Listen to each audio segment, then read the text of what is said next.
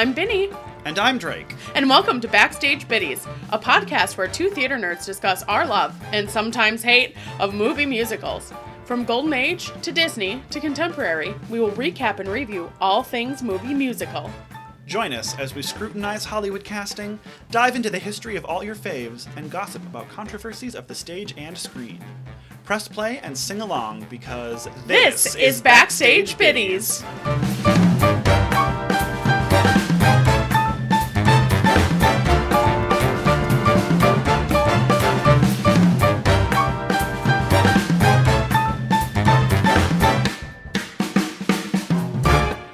And we're back. Woohoo! Feeling saucy, I'm feeling good. I learned a lot about editing software in the last 7 days. Like a lot.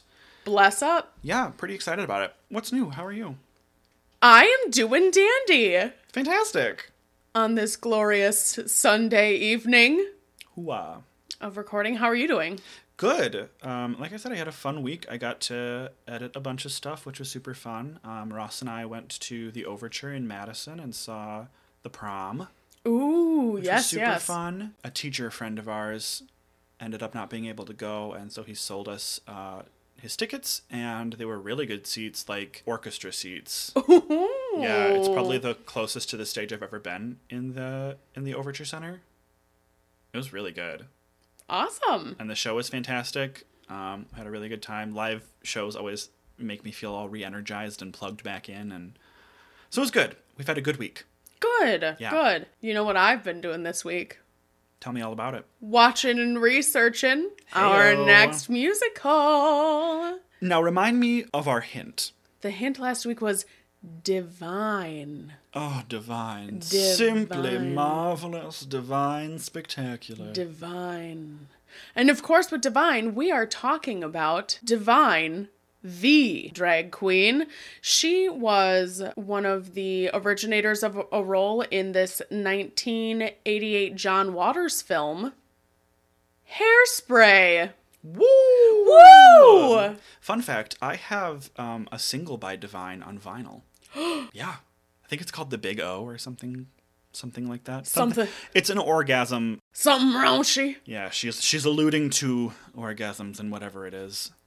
This was like the last movie that she was in before she passed. Like it premiered and then shortly after she passed away. Oh, I didn't know that. Yes. Wow. Yes. What a legacy. So in the 1988 John Waters film, she played Edna Turnblad. The infamous mother of super starlet Tracy Turnblad. Tracy Turnblad. This was the lowest rated film of John Waters. And by that I mean this was only rated PG. Oh, like the actual rating of it. The actual rating. Oh, like the film rating. Yes. Like the content rating. Yeah, content rating. The content rating. Up until then, I'm fairly certain every single film John Waters ever did was an X-rated film. Well, I don't know if you've ever Googled Divine, but she is an X-rated lady. I mean, yeah, it definitely wasn't. It wasn't family entertainment. So the John Waters film was the source material for the musical Hairspray, which was written by Mark Shaman and Scott Whitman. This is the same writing duo that did Catch Me If You Can. They wrote Charlie and the Chocolate Factory.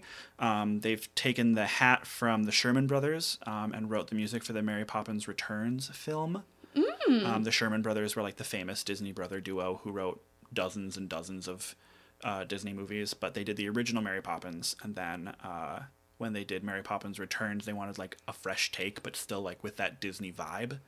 And Shaman and Whitman really fit that bill. So they did that. They also wrote a ton of the music for Smash. Yeah. Like, I'm pretty sure Bombshell is Shaman and Whitman.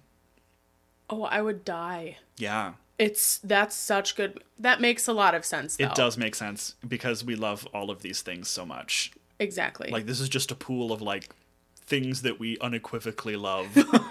Near and dear to our hearts, yes. So the musical debuted in 2002 in Seattle and then immediately transferred to Broadway in 2002. It's actually still running today, although it's only running in the West End. I don't believe it's still running in the States, but it is running in London. In 2003, it won the Tony for Best Musical. It won a handful of other awards out of its 13 nominations that year. Yeah, It was a big deal. The original Broadway cast included the likes of Harvey Fierstein, Matthew Morrison, Laura Bell Bundy, Carrie Butler, Jackie Hoffman. Names on names on names. I mean, we're talking Broadway titans who have originated dozens of roles collectively since then. Harvey Fierstein has won Tonys in multiple categories, including writing for Kinky Boots. Laura Bell Bundy was obviously Elle Woods in Legally Blonde, which is like her big title that everyone knows her for. Carrie Butler has been in everything. Catch Me If You Can, Beetlejuice. I mean, she's incredible. Jackie Hoffman is comedy gold. Matthew Morrison played that one awful, awful teacher, and we will forgive him because he gave us this. But yeah, I mean, just a stellar cast who knocked it out of the park immediately. They were garnered by designers who also were the best in the biz, including William Ivy Long, the man who did the costumes for The Producers, Young Frankenstein, Cinderella. We're talking gargantuan, stunning, stellar, really intricate, technically speaking, costumes. Oh, heck yeah. Yeah, absolutely. So this musical had everything going for it. It ran for 2,642 performances on Broadway.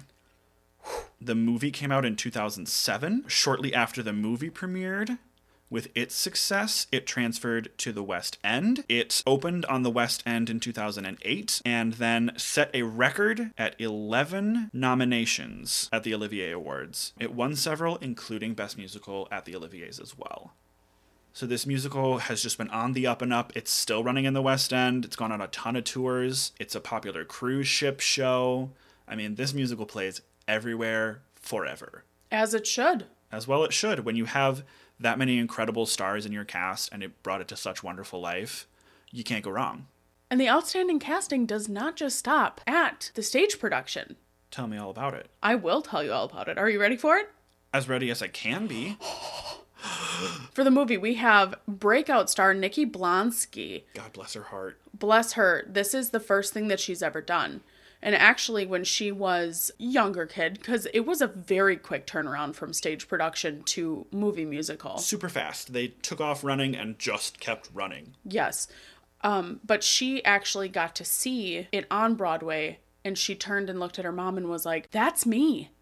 That's so great. I can do that. How magical. I can be her." One short phrase says it all. Representation matters. It does every single time. When the movie came out in 2007, she was 19. She played the leading role Tracy Turnblad. Then the John Travolta, of course, played Edna Turnblad, her mom. Michelle Pfeiffer, who was also in Grease 2, was the villainess Velma Von Tussle. I love the Von Tussles. Speaking of Von Tussles, her daughter, Amber Von Tussle, was played by Brittany Snow. Penny Lou Pingleton, best friend of Tracy Turnblad, was played by Amanda Bynes. Tracy's dad, Wilbur Turnblad, was played by Christopher Walken. But the one who actually played the original Wilbur Turnblad, Jerry Stiller, actually is the one who plays Mr. Pinky. They do that a lot in this movie. They do. John Waters. So in the beginning scene, there's a flasher. That's John Waters. One of the original Tracy's is one of the talent scouts in the final scene. There are nods to that all over, Mickey and we'll talk about more of them as we move through the plot today. But yeah, this movie was really, I feel, a labor of love. There were so many people who cared about it and loved it so much, and so many people involved, and they all just got their fingers in wherever they could. Yes. Next up, we have Motormouth Maybelle Stubbs, played by Queen Latifah. Then we've got Corny Collins, played by James Marsden. Link Larkin, played by Zac Efron, who at the time was 20. So actually all of like the high school age kids were almost all the same age. They're between 20 and 21 when the movie came out, and Nikki Blonsky was the youngest actress. Well, hats off to them. It was really appropriately aged, I think. I agree. For the characters. Zac Efron was 20 when this movie came out. The year before, he actually did High School Musical. But in that movie, Zac Efron didn't sing. No, he didn't. He was dubbed by some Australian pop star or something. He did sing in this. After this movie came out and everyone heard, "Oh my God, he can sing? What?" Then they let him sing in the last two High School Musical movies. Yeah, it feels goofy, but whatever. Seaweed J. Stubbs is played by Elijah Kelly. Love him. Me too. Oh, so hot. The year before, he was in Take the Lead, that Antonio Banderas movie where he teaches the kids to dance. Right. Yeah. I didn't know that. He's one of the students. Neat. Ellison Janney played Prudy Pingleton, and Little Inez was played by Taylor Parks, and she was 14.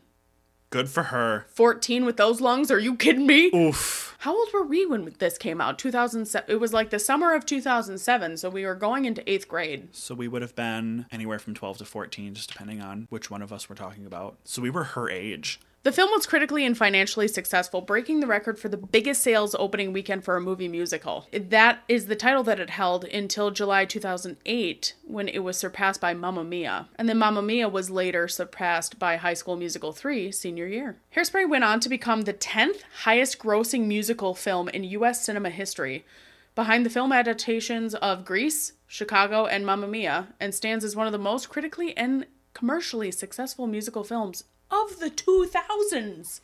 In my opinion, this movie really solidified the movie musical renaissance that Chicago initiated. Chicago happened and we were like, oh, it's back. We can do movie musicals again. There's a market for this. People are into this. They're back.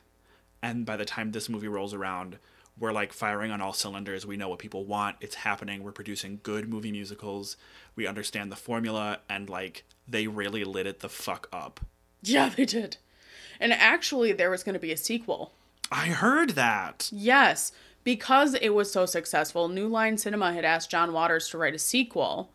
So he reunited the director and choreographer, Adam Shankman, Mark Shaman, and Scott Whitman. The story would have looked at Tracy's entering the late 60s era music and the British invasion, and used the hippie movement and Vietnam War as backdrops. It was going to be called Hairspray 2, White Lipstick. But it never happened.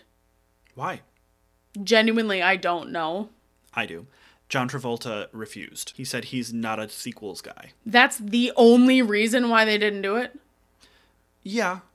I think probably by the time they had gotten around to like having conversations about like writing Edna out or recasting, the iron had probably cooled too far. And Gotcha. They had kind of lost the momentum. Although I do know that John Waters finished the script and pitched it at HBO. Yep. In 2019, I think. Yeah, but it never happened. No, didn't produce it. Which is sad.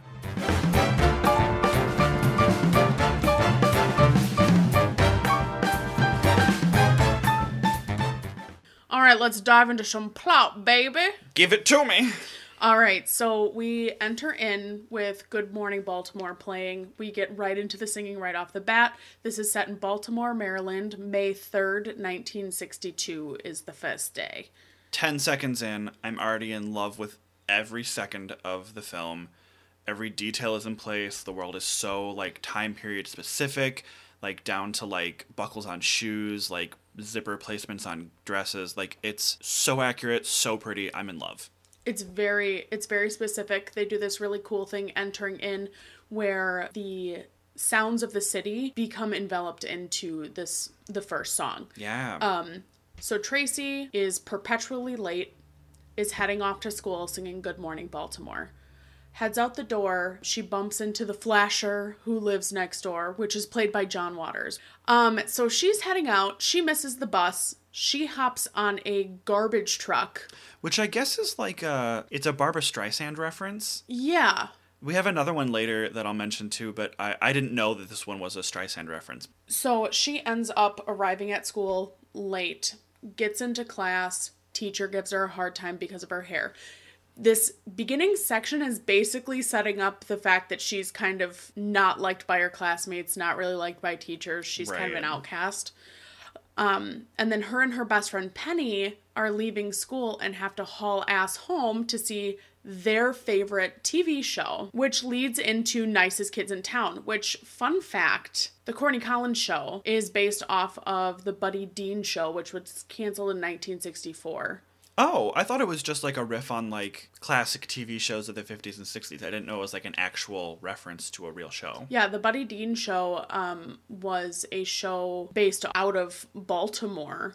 Oh my God. And the station actually refused to integrate. Well, which is why in 1964 it's no longer a thing. Listen, you can either keep up or you can die. And that's just that on that.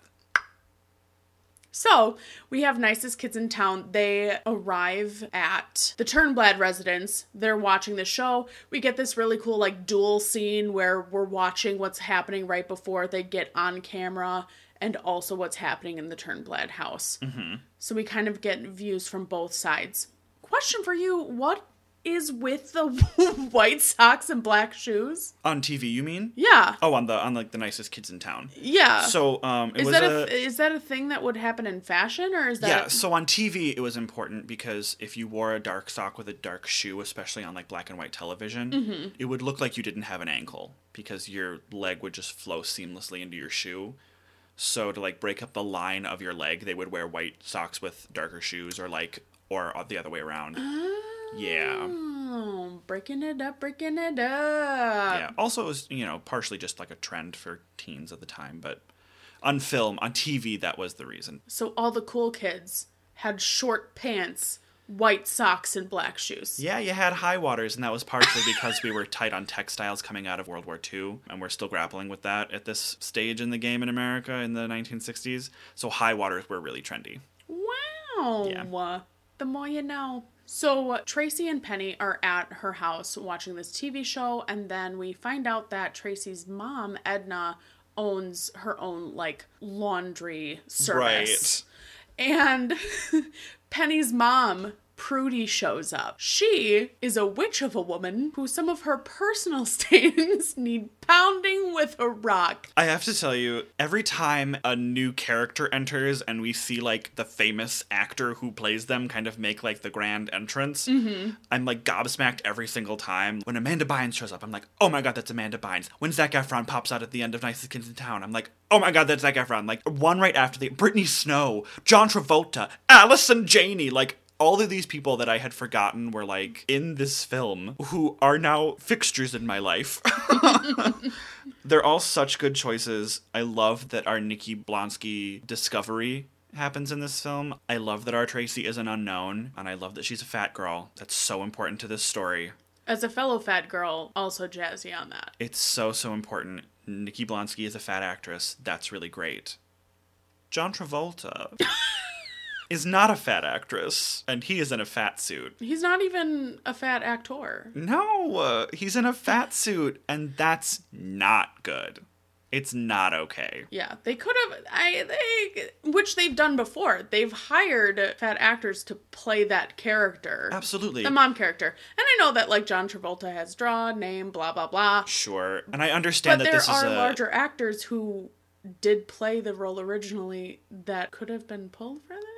And I know that this is a drag role, and there is a certain amount of, like, body illusion contouring involved in drag, so the actor doesn't necessarily need to be the shape that the character is. Right. But the whole, like, prosthetic neck, it just feels like a misstep, and I think we would be remiss not to mention it. Do I think John Travolta does a good job in this role? Yes, absolutely. Yeah. Do I think he should have worn a fat suit for the show?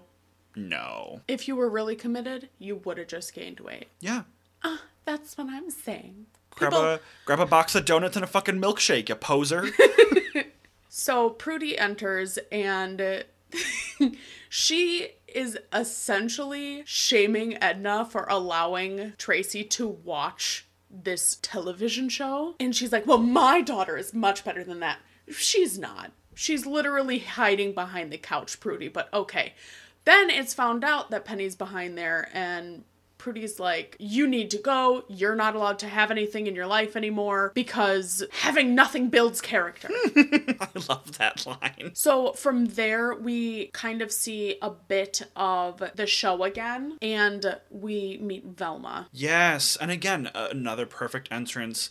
Michelle Pfeiffer is so acidically excellent for this role. Acidically excellent is the correct way of saying that. I mean, I think Brittany Snow as Amber is also the perfect choice, because I think sometimes there's this tendency to cast really mean actors as villains, and then we end up hating the actor. But everybody loves Brittany Snow, so I feel like we landed in a good place with her where, like, you can really safely hate the villain because you know that the actor playing them is a charming, genuine, good person.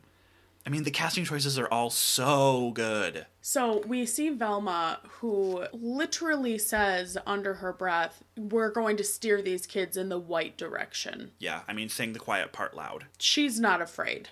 Wish she was, but she's not. She's not. And this whole time, we also get to see Amber in her true colors, kind of like shoving people out of the way of the camera, all of this kind of stuff. So we get a vibe for them too. Then we get the briefest snippet of It Takes Two. Justice for It Takes Two. I know. It's in my audition book. I love that number.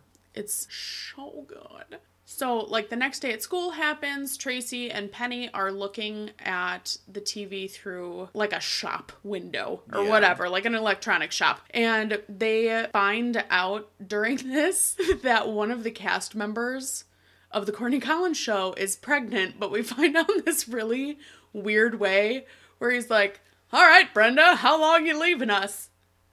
Just 9 months. Like, we're trying to find someone who's free loving but not as freewheeling. Yeah, there's something freewheeling but not as free loving. That's what it. Okay, I think it's something like that. And so there's going to be an audition at WYZT for that. Tracy flips out and is like, "Oh my god, I have to audition." She runs home, talks to her parents. Guys, I'm going to audition for this. Her mom is like, "No, absolutely not. You want to know why? You're a fat child. Sit down and eat a donut."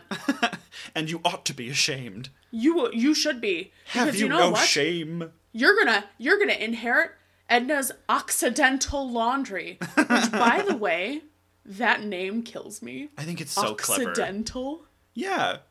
Like accidents, because like you need stains taken out, yeah. but like oxygenated bleach. Oh my god, I did not get the first part of that. Yeah. Yeah, because there's two different kinds of bleach. There's oxygenated bleach, and then there's the other kind. Chlorine bleach and oxygenated bleach, maybe? I forget what the other kind is, but... You could tell me anything right now and I'd be like, oh my god, fascinating. Yeah, but there's two different kinds, so it's like a fun play on words. Gotcha. Her dad now walks in. And Boy, the walking of it all. Christopher Walken walks in. He is the one casting choice that I'm like kind of on the fence about in this movie. I low-key love him though. By the end, I do genuinely come around on it, but like, it's a choice. So Edna's like, you're going to inherit my laundry business. You're not going to be a show person. Calm down. And Wilbur walks in and is just like, what's going on, kid? She's like, Mom's not letting me do nothing I want to. He's like, that sounds like a great idea. You should do it. Do you really want to do it? More than anything. Then you should. Before we move on from Christopher Walken, I do want to discuss real quick the wigs of it all, because we get a close-up, like we get a real close shot, and more than likely it was fixed digitally in post, but like we get a close shot of Christopher Walken's hairline, and I'll tell you what, it is not Christopher Walken's hairline, that's for sure, but it's real good. We get right up on it and you can't see even an inch of lace, and I just know it's fake. If we're talking about anything, John Travolta's accent. What is it? What? I don't know because no one else in this entire movie talks like that. I wish I could answer truthfully, but I just don't know. It's like him trying to be a woman, but like failing. Like yeah, I don't know. Just bizarre. use your voice. I mean, Tracy Turnblad. The neighbors haven't seen me since I was a size 10. Like, what is it? It's like some weird but I suppose, Texas, not Texas something. I suppose maybe he felt he had to do some sort of character voice because the role was made famous by, like, Divine, Harvey Fierstein, like, you know, people who have iconic character voices. So maybe he felt inclined to? Maybe he was told. I don't know. Maybe it was like a creative decision that they were like, we need a voice. It can't be your voice. It has to be a voice. I don't know. So she skips school, which, by the way, every single time they film this show or shoot the show or whatever, these kids are skipping school. I know. All of Tracy's classmates who are in the show are just, like, getting a free pass. I guess. Later on, Link says something about being in this show for the past 3 years, and I'm like, you're just 86 in school. I know that there's a line in The Nicest Kids in Town. Yeah, where they're like, you'll never get to college, but you'll sure look good. And truly, isn't fame better than a 4-year degree? It was the 60s. We didn't know any better. Who needs a GED when you've got industry money, you know? I suppose. Fast forward, audition time. Heyo. Miss Baltimore Crabs I love this number so much. Which it's such a good villain song. It's definitely a double entoned, Oh, if you will. obviously. Because, fun fact, I was like looking it up because I was like, why the fuck is it Baltimore crabs? Because usually like Wisconsin would maybe have Butter Queen or something, right. you know? So it's because Baltimore is known for crab cakes. Oh, I didn't know that. Yeah. I mean, I kind of assumed Miss Baltimore Crabs was a branding decision. Like, she was, like, the queen of the crabs in Baltimore. Not in a sexual way, but in, like, a seafood way. And then, obviously, like, she brags about sleeping with all the judges, so it's obviously this sexual double entendre. But, I guess that makes sense. I didn't know they were known for crab cakes. Yeah. Want to go to Baltimore? I don't like seafood, but thank you for asking. That's not what I was asking.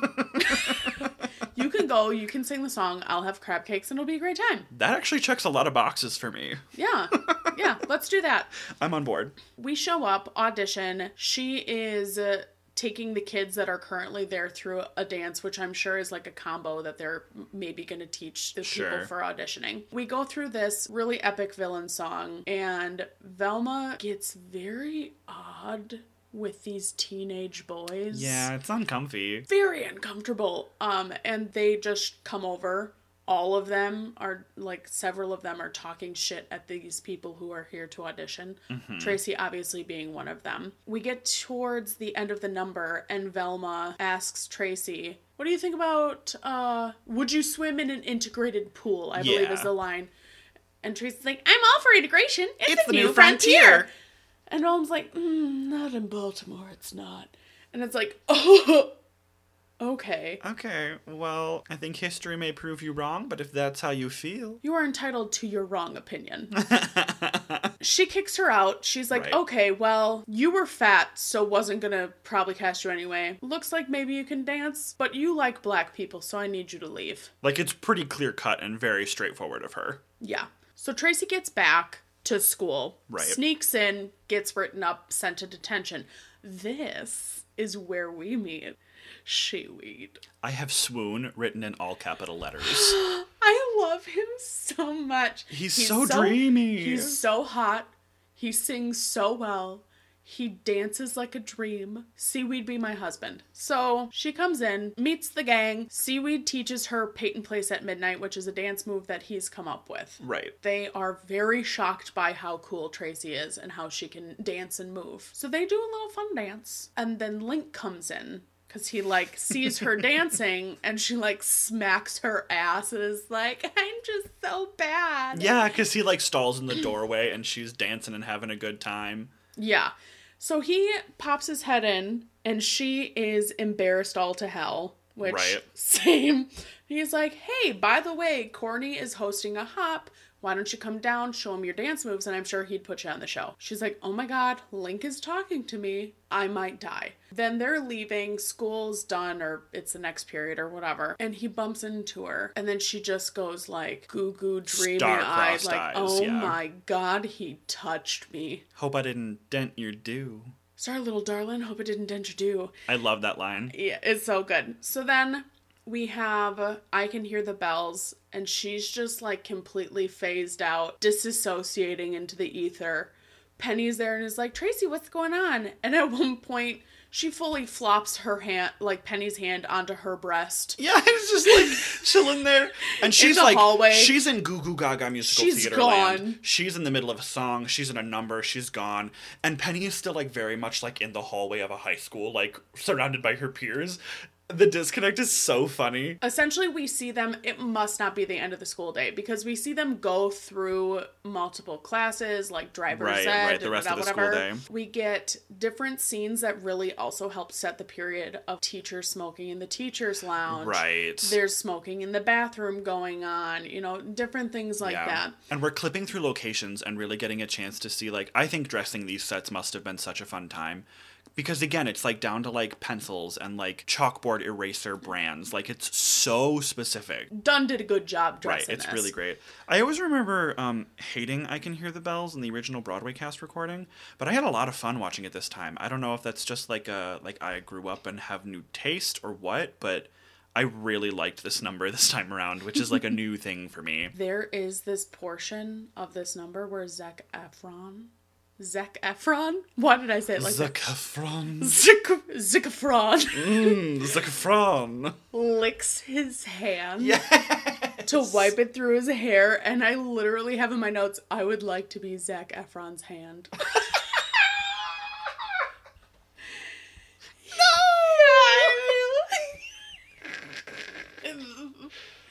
Oh. So freaking good. From here, we hop forward to the hop. We're hopping to the hop. And when we get there, we see that Link is up singing with the band. The dance floor is split in two. The black students are on one side, the white students are on another. Right, the dancing. hop is segregated. Yes.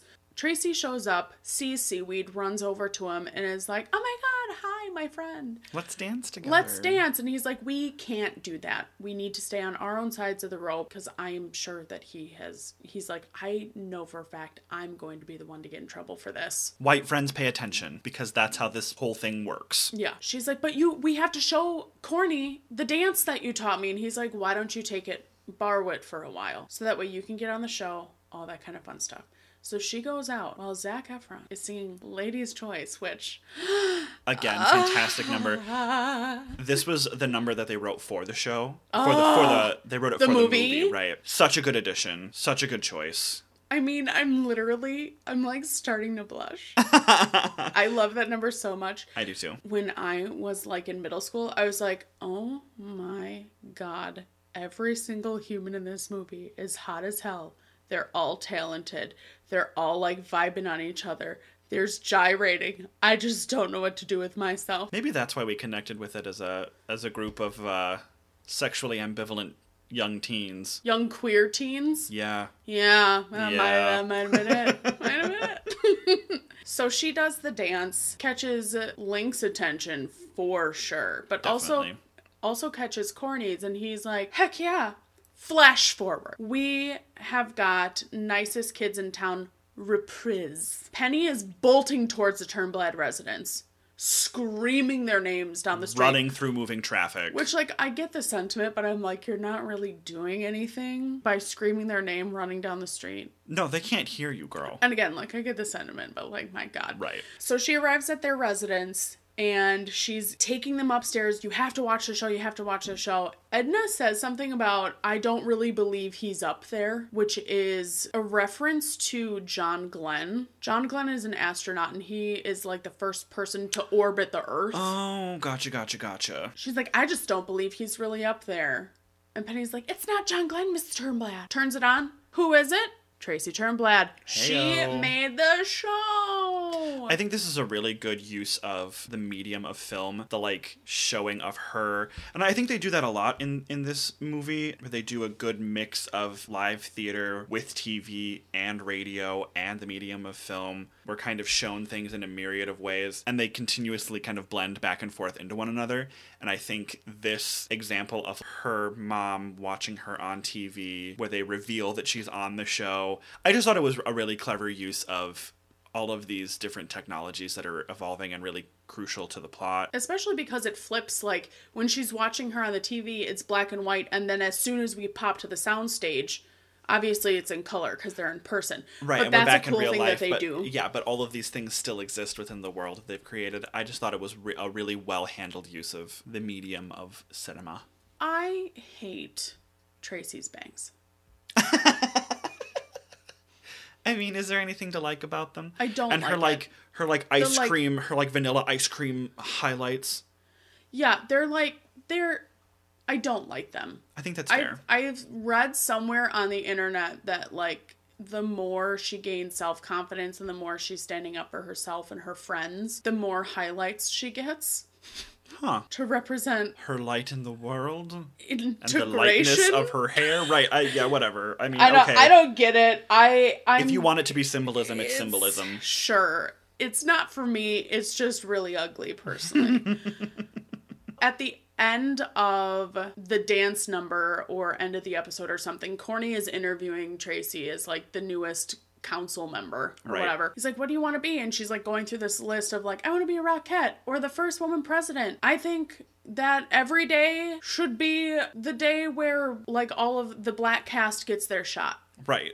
We should integrate the station is essentially what she's saying. Right. The people behind the camera, namely Velma and the station owner, flips out and he says, I want that chubby communist girl off my show. Oh my Lanta. And the way that he says it, he like shakes his jowls. So then after the show wraps, Corny approaches Velma and is like, and the station manager, I believe, is there too, and is like, why don't we just, this is the way this is going, why don't we mix the kids?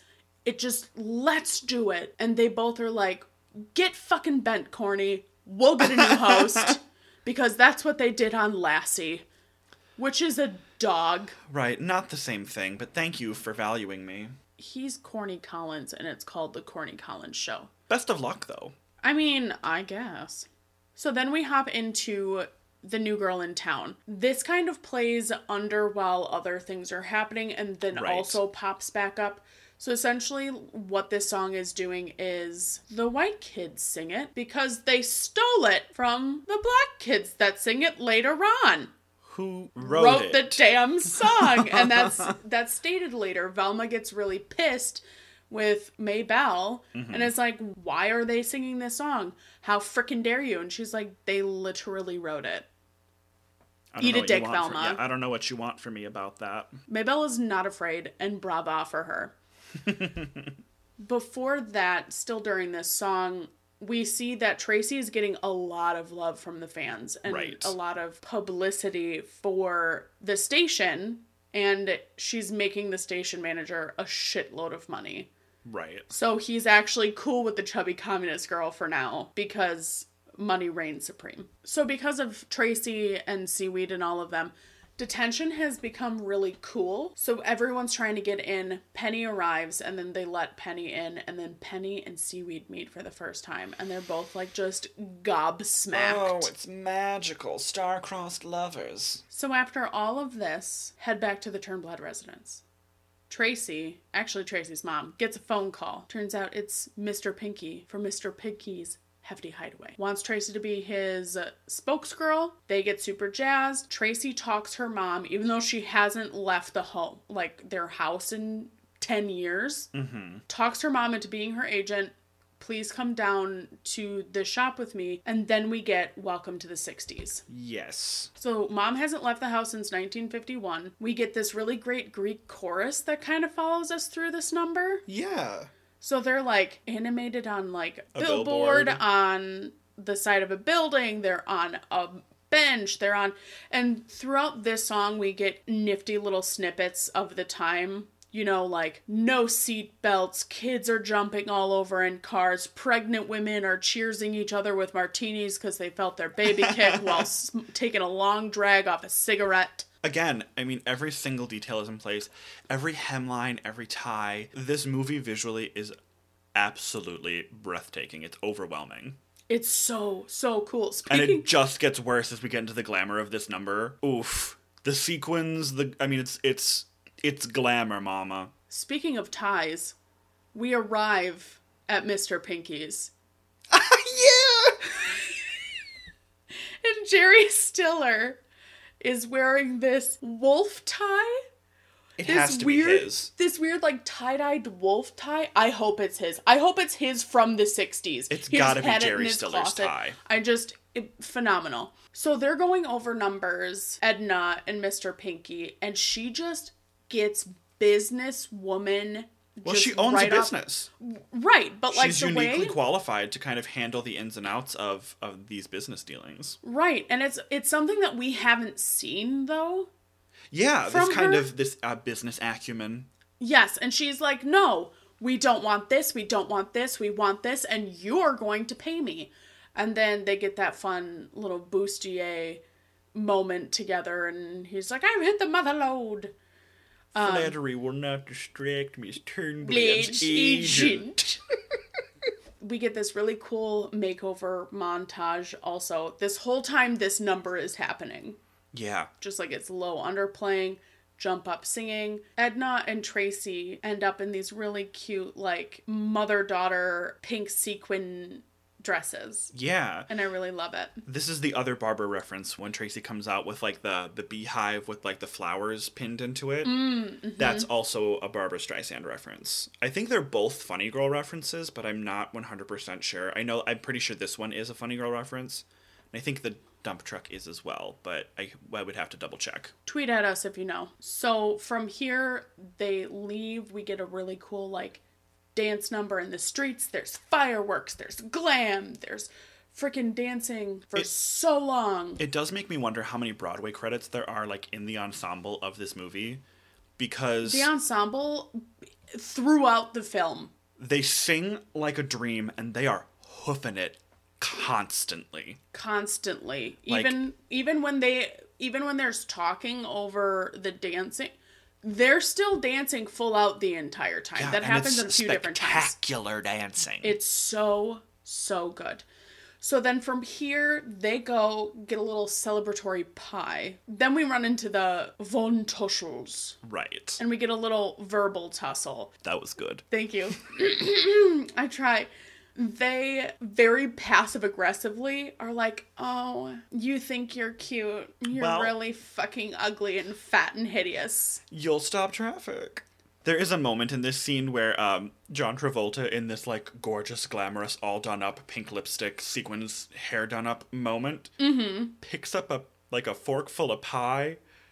And I don't know if they just only contracted people to do John Travolta from the elbow up, but John Travolta has the manliest forearm in this moment. It's from washing all those clothes by hand. It must be. Oof. Could we have gotten some foundation on the back of the hands? No. It's a little startling. Yeah. Edna is obviously very upset, and she's like, you can't do this show anymore. And there's like this whole thing between her and Tracy. Tracy ends up going to school the next day. Amber is spreading a lot of rumors about her and like sleeping with the whole football team and da-da-da, whatever. Link is like, Amber, stop being such a twat.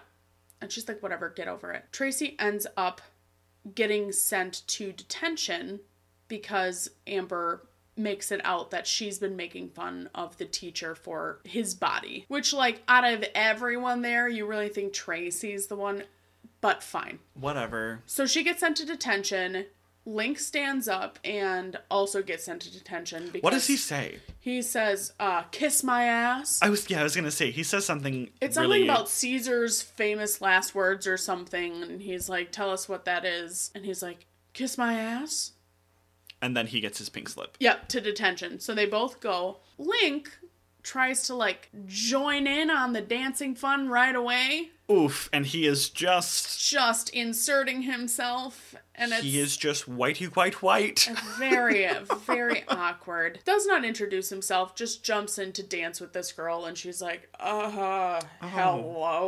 And he's stiffer than everybody else dancing in the room, and, like, very clearly, like, not in his element, and, like... trying really hard to be.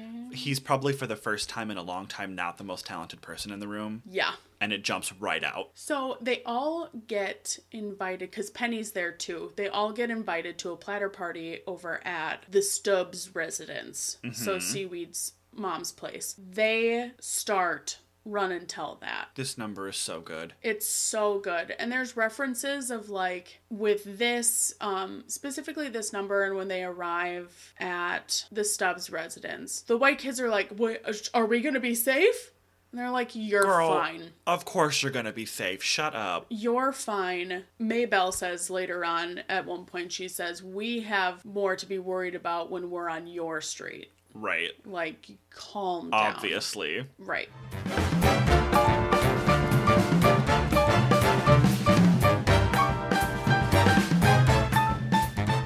They start this number...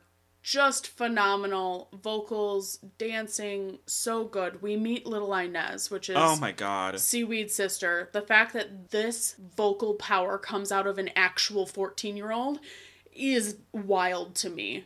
Taylor Parks is a fucking star. Just kicking it in the teeth. Yeah. They get on the bus to head towards the Stubbs home. They are doing like choreo on the bus, like swinging through poles in between the seats and different stuff like that. A lot of really cool shots and use of space using a school bus of all things. Yeah. So then we get off the bus. We're wrapping up the number. Seaweed like kisses his hand, like 2 fingers, and presses it to Penny's lips, and she just faints. Just falls ass over tea kettle backwards. I mean, me too, Penny. Same. Me too. Same. So we start to get the theme of Big Blonde and Beautiful playing underneath.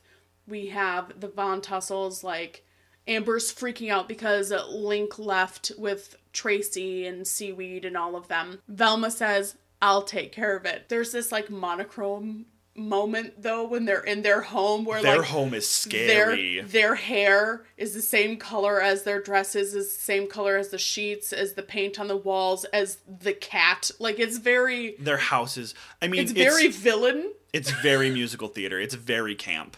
It's so... It's delightful.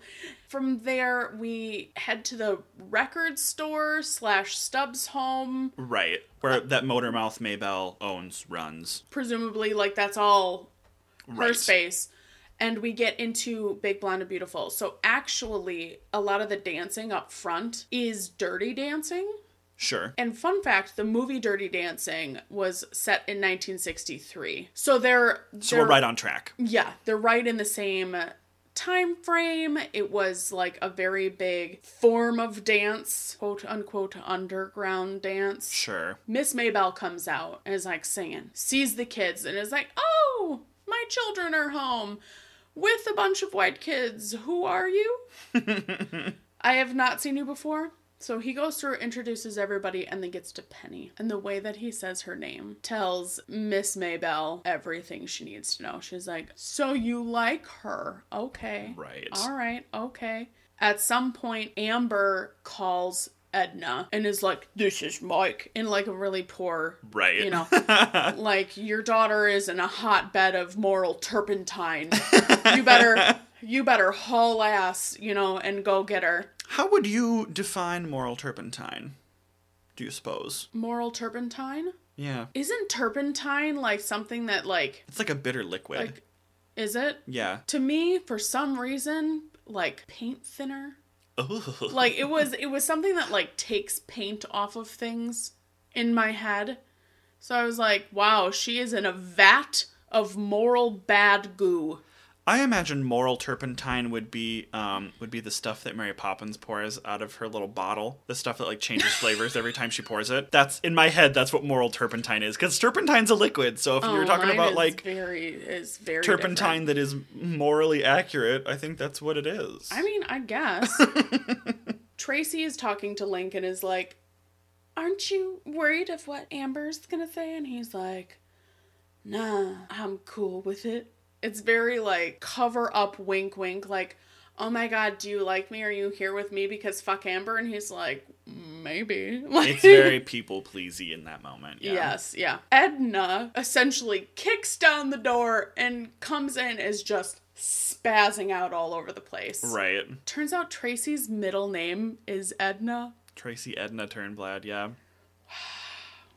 I do want to say, before we get too far past Big Blonde and Beautiful, that one of the few critiques I have about this movie is that it does at times try to conflate the fat experience with the black experience. And while admittedly there is overlap between those two, especially when you consider physical attributes that are either, like, praised or not in society, I just want to, as two white podcasters, I just want us to be clear that those are not the same experience. No. In the same way that we are both queer podcasters and we understand oppression, we do not understand the black experience. No. Those things are not the same, and I do feel at some points in this musical that they try to kind of, like, make them the same thing, that, like, oh, Tracy relates to the black kids because she too has been, you know, unfairly judged for her physical appearance, as if, like, being fat and white is just as bad as being black in the 1960s or ever. Or but, like, ever. specifically in this historical context, I just wanted to make the note before we move away from it. This song title in particular kind of rubs me the wrong way. Not that it makes this an ineffective story, it's just a note. Edna comes in, and then Tracy is like, Mom, this is Link. And Link winks, and this drives me nuts. So this whole movie, Link is constantly like, this is Link. With a wink. Yeah, wink he and does a click. the wink. And a click. It's never just it's a... Right. Every time. And it's like, know when that may or may not be appropriate. Like, this mom is obviously super pissed. And she just walked in and saw that your arms were around her daughter. Right. And you're gonna wink and at you're, the mom. Hitting on her. You're like, hey, I'm cool and slick. Like, oh, God, drives me nuts.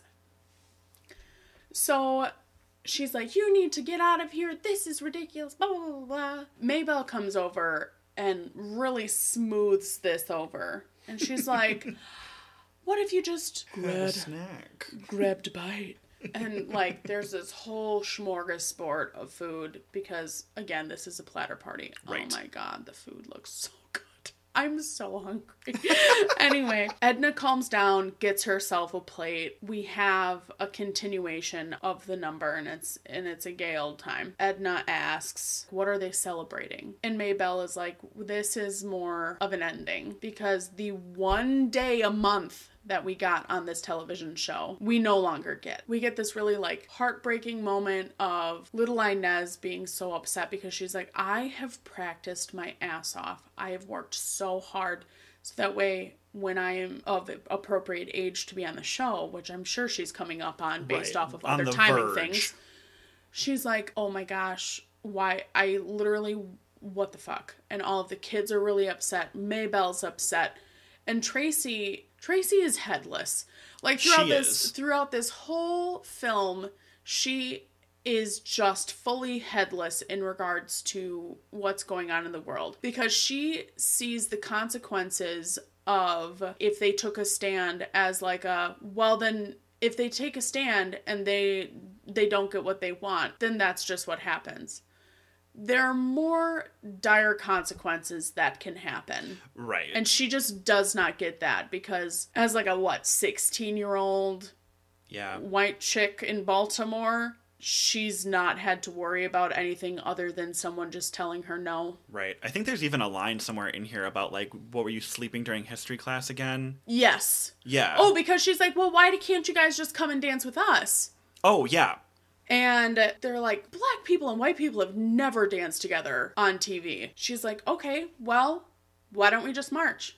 And this is the other thing that I see as a flaw in this movie, is that there's a whole category of films where, like, race is the topic, and a white person ends up being the person who solves the problem. White savior stories are inherently, like, bad and take away agency from black folks who are trying to support themselves and create their own movement and their own structures to support equal rights for themselves. So when white people kind of take that narrative and say, you can have rights because white people solved your problem, or white people, you know what I mean? Like, the fact that she's the hero of this story and is the one who comes up with the idea to march, in my opinion, is a misstep. And it could have been a really simple line change about, like, somebody else suggests the march and Tracy says that she'll support them and march with them, and nothing else in the plot would have had to change.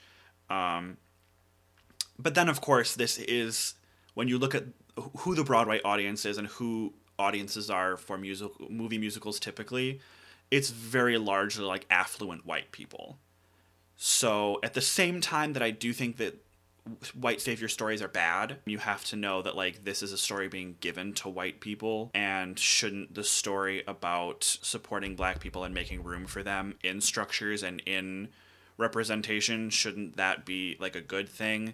So it's got pros and cons, but ultimately I think it's going to be a mark against it, in my opinion. It could have been handled differently and it would have been really easy, I think. So they decide that they're going to go ahead and march, and they are going to do it during, like, the 11 o'clock news hour. They're going to meet at you know, a church in their area, and they're going to march down to the news station and protest. During this time, Tracy goes up to Link and is super excited and is like, yay, aren't you ready? Like, da-da-da, whatever. He's like, no, like, I Tracy, can't. I've worked really hard. This is an opportunity for me. And if I do this, I will lose this opportunity. Right, because he's been on this show for 3 years, and they have agents coming to, like, the Miss Hairspray pageant, and whatever. He, like, breaks it to her so gently, and I have written down in all caps, no, Link, don't do it! You were so close to doing the right thing, like, don't turn back now! And he says something about how this adventure is getting a little too big for me. And she takes it right personal. Just straight to her heart. Yeah. Then the Turnblades head home. Before this, we get Velma, who's like getting ready to do something nefarious. Like while this scene is happening, interspersed. Yeah, like she starts the getting ready process. Then once they get home, Edna starts getting ready. Right. Because she's getting ready for a man. Sends Tracy off to bed, and then she does that really funny thing where she, like, hits the wall and, like, bounces into her bedroom. Yes. Velma shows up at the Hardy Har Hut, which is Tracy's dad's business. Yeah. And she's hitting on Wilbur. Who is absolutely just as headless as Tracy. That must be where she gets it from. And she's trying to get him to sleep with her or to be caught or something. Trying to stage some kind of affair. So that way Tracy gets pulled off the show because her mom. Right. You know, because Velma can't do it because she's making so much money for the station. Right. She'd get canned if she let Tracy go. Edna gets all ready. This is like Big Blonde and Beautiful reprise. She heads down to the shop to seduce her husband and finds Velma's there. Edna flips the freak out and tells Tracy, you're not allowed to go on that show ever again. Mm-hmm. So what Velma sought to do, she did. Tracy comes down to talk to her dad and is like, I'm not sure what to do with my life, with Link, with this march. Mom is upset. He's like, kid, if you know in your gut and in your heart that this is correct, you need to follow that and do that. You rah-rah Wilbur. I mean, yeah. And that's the thing. It's like Christopher Walken was vocally maybe not the right choice for this, but he's so endearing in this role. Wilbur is so earnest and sweet, and I think Christopher Walken was absolutely like the tender touch needed for the role. Yeah. Tracy gives her dad a key because Mom changed all the locks. Here, Dad, here's a key. Fix shit with Mom. Right. Then we get Timeless to Me. Oh, I love this number. I say that about every number, but I love this number. It's so cute. They're talking about things that would technically, like, maybe be bad. Like, you're a stinky old cheese. But you're just getting better with age. You know, like, different things like that are... The word for that this song is endearing. It really is. And we get this nice little dance number on... like a roof or fire escape or something. It's on the roof of the building. It's on the roof. They do this cute little number. We get like these two scene, like the moment with the weird sheet. Right. Yeah, the CGI sheet that flies across. It's like the one like special effect in the movie that I'm like, that was cheap and dumb. Yeah. So we get these we get a tango scene, and then we get like a Fred and Ginger scene. Yeah, and oh my god, and Edna wears that gorgeous like sequin mermaid gown. Oh, like that weird white blue number. Yeah, and it's got the feathers on the bottom. Yes. So I looked into this dress to see like what the bottom of this mermaid gown was made out of, because I saw it and was like, oh my gosh, that amount of feathers had to be so expensive. It's probably marabou. Like, it can't be ostrich. Ostrich would have been outrageously expensive. Marabou is, like, the next step down. They use it in all kinds of Broadway productions. So I was like, I wonder if it's marabou. So I looked it up, and absolutely the bottom third of that gown is ostrich feathers. Oh. How decadent. I just, I love a good ostrich feather. I love a good gown, and this one did it for me. I think they should have kissed. I agree. At the end of the number... Cute little peck. Even a peck on the cheek. Like, there wasn't a kiss on the hand, a kiss on the cheek, something. There's, like, some weird, like, under the chin scratching. After that night, they've made up. Edna goes into Tracy's bedroom and it's like, Tracy, we made up. And then Tracy's not in bed because she's already disappeared. She's left for the march is what happened. Right. Then we get I Know Where I've Been, which is one of the most moving, I'm getting glossy, one of the most moving numbers. I mean, talk about an anthem. There's like this beautiful like soprano up over top, Queen Latifah, and just also, if you get a chance, listen to Jennifer Hudson's rendition of this. Oof, from the live NBC musical.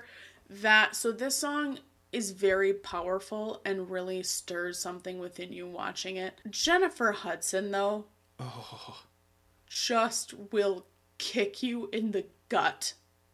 It's... I keep saying it's so good, but that's kind of like... But it is, though. It is. And it deserves that. And what a travesty that we are 40 years later, 60 years later, still marching like this. What a travesty that when this movie came out, that's what I meant, 40 years later. Oh, from when the movie came out. I'm sorry. I mean, all this time and we're still doing this. We get this single tear moment from Queen Latifah that just, it... breaks your heart. You can't tell me that was planned or that was like... Just to me, it read so much so as like that was her really connecting with the art that she was doing in the moment and was just like, fucking A, this is I mean, real. I can't imagine being a black actress who had made so much headway in the industry like Queen Latifah and to be able to sing this song and like commit it to film forever. I can't even imagine what kind of emotional place that would put you in. And then we get Edna. Oh, Edna. Showing up and she is trying to pull her daughter out of this and is like, you can't, and you know, whatever. And she just, there's a guy there that just like hooks his arm with hers and he's like, yeah, Tracy's mom, you're with us too. This is great. Then they get to the station where there's a police barricade. Right, they're met with police. There's a police barricade, there's news stations, all of that kind of stuff. Maybelle is talking to, like, the head police officer that's there. Calmly. She's like, is there a reason we are protesting peacefully? Can we please just pass through? And he just kind of ends up telling her to get bent and turns and walks away. Right, he turns around and... And then Tracy, being the headless white girl she is like, hey, she's talking to you, and like kind of like taps him on the head with the poster she's carrying. Right, with like the picket sign that she's got. And Maybelle is like, Tracy! God fucking damn it. No. Nope. Not how you handle this. And he's like, oh my God, you just assaulted a police officer. And it goes from 0 to 1,000. If there's one thing Tracy has, it's the audacity. It is the audacity. So the police are now like trying to get people to like take them into prison, arrest them. And Edna goes full Mama Bear mode, just becomes a wall and just an entire wall and is like gonna fight police officers with her bosom. Like it is, it's just ridiculous. Tracy runs off and she ends up running to Penny's house. So this is like one of the major differences from the stage musical, because in the stage musical, Tracy goes to jail. Oh. And there's like a song when they sing Without Love? Without Love. Oh, so she's singing from there and not from Penny's basement. Right, they do Without Love like through the bars of a jail cell. Oh, yeah. Okay. Which they don't do here. And I maybe it was like a sightline thing. I don't know. Who knows? Yeah, who knows? Tracy runs to her friend's house. Prudy is like, aren't you glad that I don't have you being friends with her anymore? Go pray for her. She's a sinner. Yeah. Then Penny hides Tracy in this bomb shelter. This like Cold War. Yeah, it has like Russian language books in it. Right. There's gas masks, the whole Megillah. Prudy ends up coming down and catching them, locks Tracy in her basement, and takes Penny upstairs and ties her to her bed with a jump rope. rigs her right up. Which, by the way, with those knots Prudy was doing, Homegirl's done this before. Not her first ball game. No. And starts playing, like, some Christian music and, like, throws holy water at her daughter, and it's, like, this whole thing. So fun fact about all the little, like, records that play in the background, or like the songs that play on the radio that aren't like numbers in the movie, all the little background music that we hear was recorded by other people on the team. So like producers, directors, people who weren't in the cast but worked on the movie are the ones singing all those songs. That is so cool. Yeah, again, it really feels that everybody loved this project and wanted in on some little bit of it. And it sewed so much like extra care and love into the little bits. I love that about this movie. That is, I did not know that, but I love that I know that now. That's what this podcast is all about. Loving and learning. Speaking of love, Link also shows up at the Turnblad residence. Throughout this whole chunk of time, we get random snippets of the news, and they just take what Tracy did and just blow it up. It becomes a bit like it keeps getting more and more exaggerated. It's like, oh my god, she bludgeoned an Eagle Scout. So Link shows up and he's talking to Edna and he's like, I can't sleep, I can't eat. You can't eat? Well, come in, I'll make you some pork. Like, it's just like, what a weird, you know it's what? How I handle problems, you too. You know what? Let me feed you. It'll be a great time. Let's worry and eat. It'll be great. So he comes in, enters Tracy's bedroom, and starts looking around at all of her stuff. Then we get going to Penny's house. Seaweed crawls in through the window. What a heartthrob. Here he is again. I literally have Dreamy written next to his name in all of my notes. It's because he's so dreamy. He's the perfect hero. I just love him. No notes. And when we're actually going back, when we're at the Turnblad residence, Wilbur talks about the fact that he bailed out 20 people that got arrested from that. Which, like, correct thing to do. Also, your daughter caused it. So, like... Hey, white people, put your money where your mouth is. Seaweed has a switchblade. When he, like, set out to, like, cut the rope off of her, I'm like... he's just so hot. Everything he does. Does he have a switchblade? Yeah. Doesn't he, like, struggle with the knots? He struggles with the knots, but then he, like, has a switchblade and, like, cuts the rope off. Oh, okay. Oh, no, I know. They, like... I believe you. They, like, make out real good. It's, Yeah, like, a whole thing. They're leaving to go run away. Figure out where the hell they're gonna go. We're singing Without Love at this point. They get Tracy out of the basement. Link is making out with Tracy's picture in her bedroom. He, like, makes out with a candy bar at one point. At one point, just macking on a candy bar. And it really shows kind of, like, the juxtaposition between what is considered a true problem for each of the kids. So, like, Seaweed is talking about, like, not getting invited to prom, not getting to, like, do these, like, important life things, and Link is like, what if I get my big break and I get laryngitis? Like, they're, you know... What if I can't afford my favorite 45 record? Oh, boo! What if I'm not seen as a full human in the eyes of the law? Like... The law, the people that I interact with on a daily basis. Right, like, putting their problems... I mean, it's fun and bubbly and lyrical, and truly, I really love Without Love. It's, like... It's... Yeah.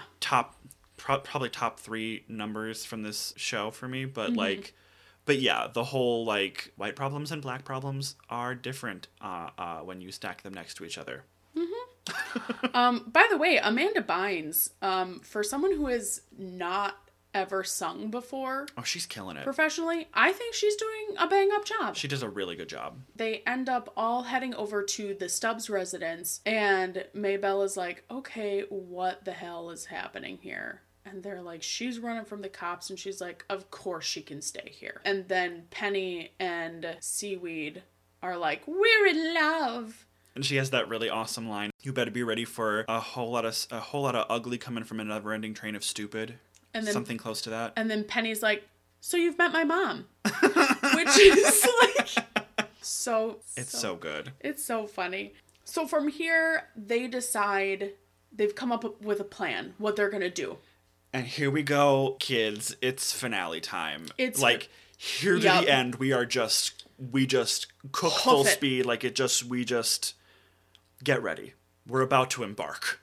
So we get to the Miss Hairspray pageant. Then, of course, we get the number Hairspray. The important thing to keep in mind for the Hairspray pageant is this is live television. Right. So whatever happens during this has happened. No going back. No going back. There's agents in the audience, and Velma is like damned and determined that Amber's going to win this thing again. So they come up with this plan that they're going to sneak Tracy in. They end up doing so because there's like police outside checking to make sure she's not trying to waltz in. They've got reference photos. They're holding them up to girls with tall hair. Like, at one point, they grab a girl who looks nothing like Tracy. She's fat and wearing the same hair. Like, that's it. Right. That's the only similarity. So, we get to this point, though, where there are these giant, like, hairspray cans. Right. Tracy's hiding inside one of them. They're like big prop cans for, like, the show. Right. Her dad comes in, quote unquote, looking like her. Yeah, he's like, he's wearing like a wig and like a trench coat. Which, by the way, you can still see those weird old man socks. Yeah. With like the garters. Is that what they're called? The sock garters? Yeah, sock garters. And I was like, girl, Christopher Walken in a wig is what fooled you? We've got a confirmed sighting. Like, I don't think you do. Like, it wasn't even like a he was covering his face. No, just waltzing in with like just gobs of blush, a trench coat, fucking socks with garters. I mean, my God, you guys. And a wig. And they're like, oh, it's her. So they have a bunch of the black cast members who had been fired and let go. Mm-hmm. They're like pretending to be working backstage. They're in like jumpsuits, so no one's really paying much mind to them. And they're helping orchestrate this entire thing to get her in here. The police like pick up this hairspray can, bash down the door. Right. They enter. This whole time this contest is going on, Amber's making like an ass of herself, which is not shocking. Of course. And Velma is like swapping out names. Swapping out votes for Miss Hairspray. Right. In Amber's favor. They get Tracy in. They, like, lock the whole stage shut. Velma's now trying to get in with, like, the guards. Right. It's a very tricky sequence of events because there's the confirmed sighting. The guy who's in charge of security calls for all backup. So all security rushes outside. The black kids lock the door behind them. Yep. So now the police have to break in. So they pick up the can and use it as a battering ram. Right. And they crash through the door. Also, like, ouch. Because when they crash through the door, they, like, stumble over a bunch of, like, chairs and stuff. And, like, you see a bunch of actors just, like, smash their angles, shins. Right. Like, so now they're back in. And Velma confronts them. And was like, what took you so long? And they were like, oh, well, the can was really heavy. She was like, how could it be heavy? They're hollow. They're like, oh my God, she snuck in the fucking hairspray can. You carried her in! And then, like, she walks out because they're trying to find her. Door gets locked. They lock her out again. Them. And then they're about to announce, and Corny is very like, I unfortunately, it is my obligation to announce that. And Amber is standing perched right next to him. Like, she's supposed to be back in line with all the other girls. And then he's like, to announce that Amber Von Tussle is about to get outdanced from the ceiling in a hairspray rocket ship. I just want to say that I personally wish that I could look as good as Tracy does after being snuck into a building used as a battering ram. Used as a part of a battering ram? Yes, absolutely. She looks like $1 million. Thank God they didn't have her have big hair because that thing would have gotten screwed in that can. I mean, she's the vision of progress right now, right? She's in like a checkerboard dress. It's like the cute like mod 70s cut. Her hair is deflated. Like, she's a new woman. Deflated, pin straight. Like, it's giving. She's wearing white go-go boots. Like, it's a whole thing. There's also a really cute detail. The earrings that Tracy is wearing right now match the ones Edna's wearing. Because Edna comes in to watch the pageant in, like, a trench coat.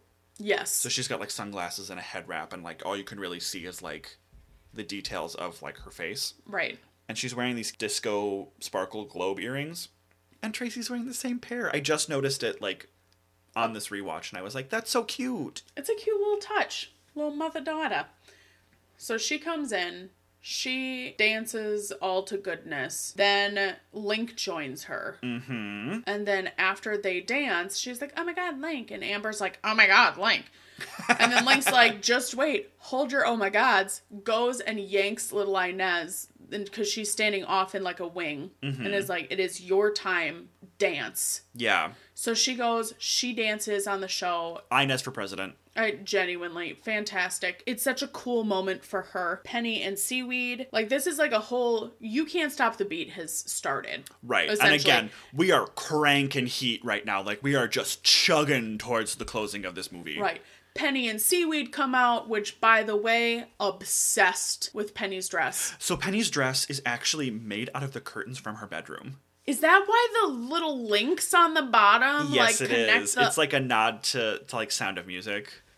Oh, okay. Right. Such a beautiful dress. So they start making out on camera. Mm-hmm. Courtney's like, live television, there's nothing like it. Prudy, Penny's mom, is watching this and flips the fuck out, falls over her coffee table, has like a whole moment. And you can see Penny on screen, like her whole face just like, falls as she realizes what she's just done. There's no going back. Nope. Such striking dancing happening. I mean, it's music, it's dancing, it's singing, it's action, it's dialogue. Like, it's all happening. The pacing of this is really, really tight. Genuinely all at the same time. Amber runs off and she climbs into the weird rocket thing Tracy came down in, and that starts getting pulled up. Amber falls out of it and, like, fucks up her ankle. Oh, little Inez ends up winning. She ends up winning Miss Hairspray. Velma is pissed and she's like, that's impossible. She wasn't even a part of the lineup. Courtney's like, she got a tidal wave of phone calls and votes. She won. And if you dance on the show, you're eligible. That's in the rules. He like cites the exact line in the rules where he's like, if you dance during the pageant, you are eligible for the crown. Here it is in black and white. Get over it. And Velma's like talking to Amber. Amber's like, can we please just give this up? And she's like, it's impossible. I switched the damn tallies. At this time, the camera is literally pointed right at her. And Edna's like, smile, Miss Crab. Smile, Miss Crab. Candid camera. Yes! Velma ends up getting fired. Obviously. And obviously, everyone is pulled to the dance floor to dance. Edna comes out, dances. She does a whole reveal. She does. She whips off into that gorgeous red fringed thing. Yes.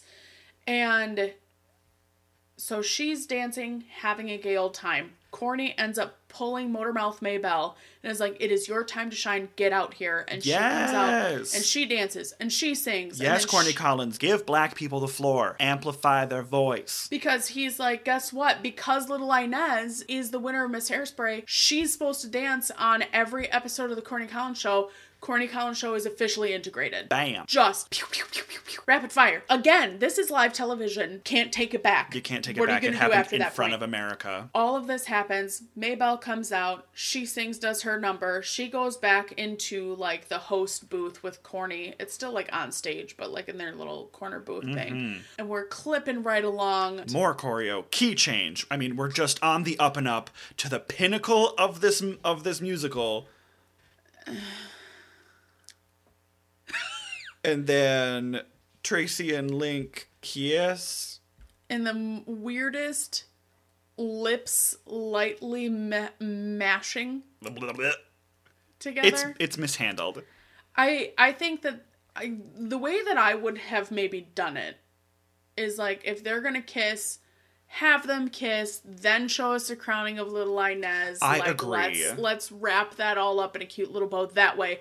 Because otherwise, because the point of the musical is about platforming black people and about integrating the show. Like, that's like the climax of the moment, right? Right. So the last thing we're left with should be crowning little Inez. Like, what if we didn't watch these two people awkwardly make out? I would have been on board with that. I didn't need the kiss. I think it's weird and awkward. I understand that we want our heroes to have a happy ending.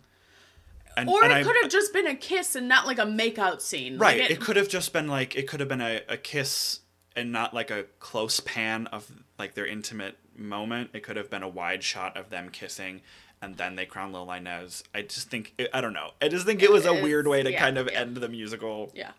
So then it ends, roll credits. Kiss, roll credits. We get a lot of fun numbers in this too that aren't a part of the action. Yeah, I have written Justice for Cooties, Justice for Come So Far, Justice for Mama, I'm a Big Girl Now. Like, all of these, I do understand why they couldn't be in the movie because it is kind of a lengthy film to begin with, so I understood kind of taking them out. And we do get a couple of, like, cool cameos, like, we get Harvey Fierstein in Mama, I'm a Big Girl Now, some of the original Tracys in Mama, I'm a Big Girl Now. The Cooties cover is super fun. We hear part of Cooties in the movie.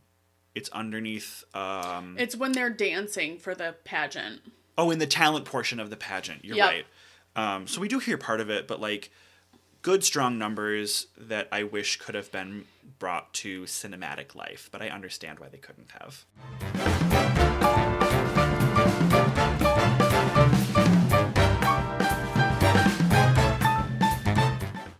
Okay, Ben, let's rate this bad boy. What do you give it out of 5 biddies? I think nostalgia plays a factor. Well, yeah. But also, it's such a 5. I enjoyed it so much. I agree. It's such a fun ride.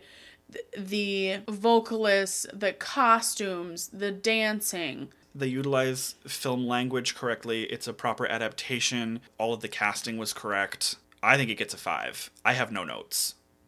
Well, I have some notes, as you've heard. Some notes. I have some notes, but it's an important story. It's well told. I give it a 5. 5. The moment of truth. We are at the Biddy test. The Biddy test. The BD. The Benny Drake. This is a pass or fail, kids. Pass or fail. Does the Hollywood casting of this movie hold up to a musical theater standard? What do you think? Yes. I agree. Yes. The only voice that I am unsure of is Christopher Walken's. But again, he sells it well. It suits the character. I do wish we had someone with maybe like a little bit more vocal chops. We got some kind of melody out of it, rather than the sort of like singy walkthrough that Christopher Walken gives us. But I do think it lends something to the character as far as like a character voice goes. So I don't have major objections to it. The principal cast of this movie was really well chosen, on top of like a really killer ensemble who smashes the vocals in like every single number. Again, the vocals, the dancing, holy cow ensemble. Yeah, brava. Ensemble out the ears. The ensemble themselves have won awards, like for the movie. As well they should. They were really, really spectacular. Like just the ensemble. Good for them. They deserve it. They do deserve it, and I don't mean just in like a just, but you know, like. But the ensemble stand alone without any accoutrement or anything like that. Like exactly. The ensemble themselves. The fact that they were able to stand out enough to be nominated for things. Yeah. Speaks volumes. Yeah, it truly does about the phenomenal job that they did. So that's a 5 out of 5 and a pass. We'll see how often we make that decision again. Yeah.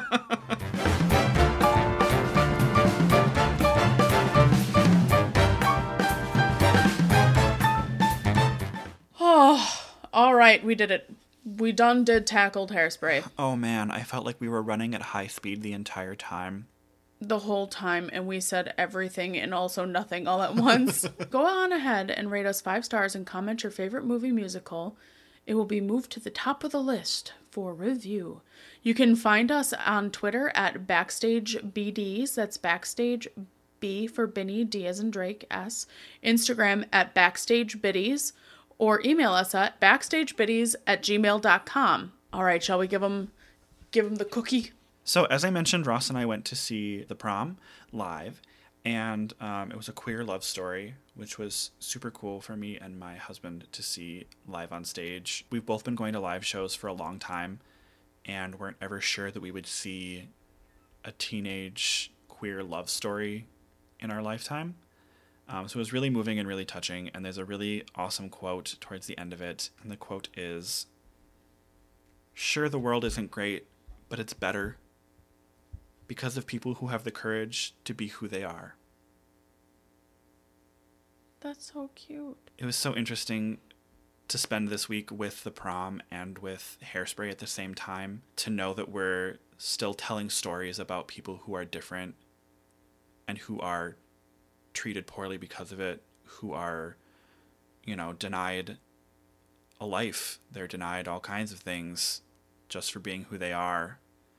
The two shows kind of held a mirror up to each other, and I watched both stories this week and heard the same thing. So it was a nice little quote. Nice to hear the same thing more than once in a week. So keep being weird, you little freaks.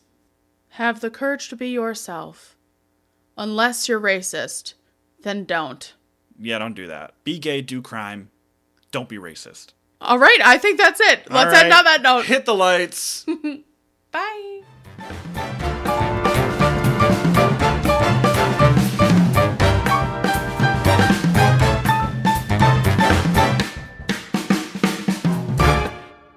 So we get the underscorement of Big Blonde and Beautiful starting. The underscorement? The underscorement. Is that a word? It is today. Underscoring? Sure. Underscorement is what I am choosing to stick with. I don't know that that's a word. Hair flip. I don't care.